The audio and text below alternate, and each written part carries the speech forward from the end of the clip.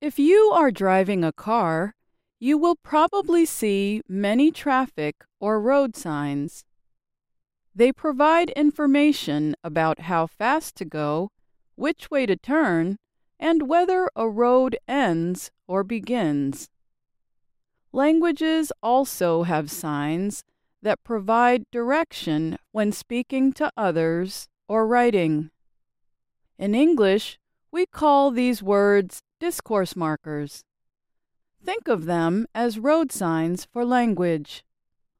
We use discourse markers to signal a beginning or end of a conversation, list the order of ideas, react to a speaker, change the subject, and do other things.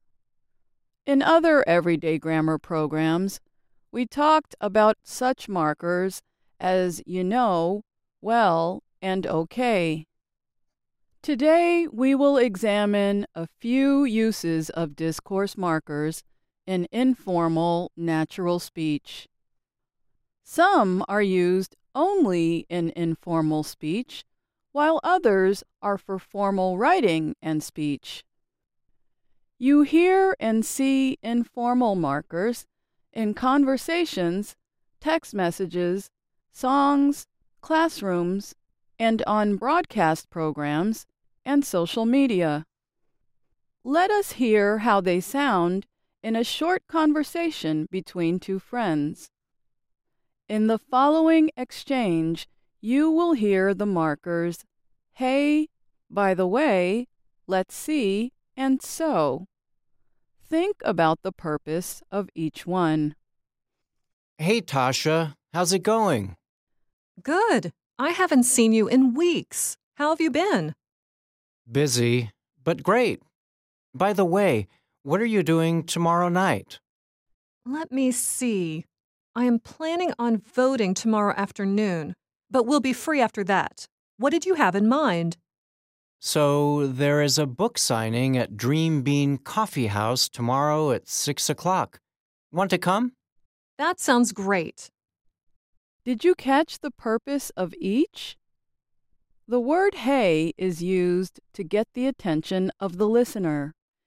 In this case, it is also a very informal way of saying hello. English speakers use by the way and so to lead into a statement or question.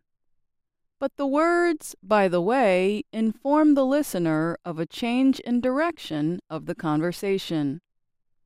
Lastly, the words let's see show that the speaker is trying to remember something.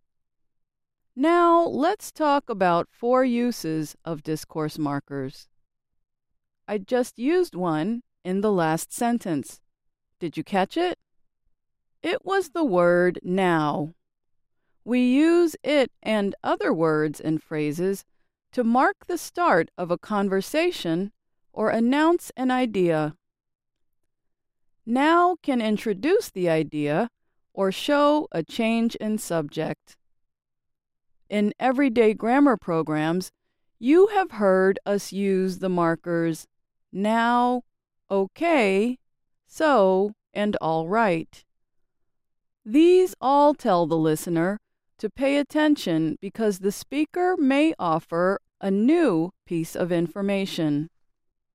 Some of the same markers are also used to end a conversation.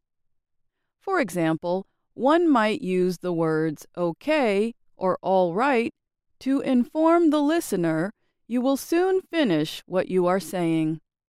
Take a listen. Just saw your message. All right, I'm late for a meeting. I will call you later. I have got to go. Another word we often use is anyway. Here is the same example with that word. Just saw your message. Anyway, I'm late for a meeting. I will call you later. I have got to go. Now let's turn to useful words and phrases for changing the subject. Notice I used now to move to another part of today's subject. You may have noticed the flexibility of some discourse markers. Some have more than one use, but be careful, others do not. Anyway is an example of a flexible marker. English speakers not only use it to suggest a conversation's end. We also use it to signal that we will start talking about something else. And, as you heard earlier, by the way is an effective phrase for quickly changing direction. Another phrase is, "That reminds me."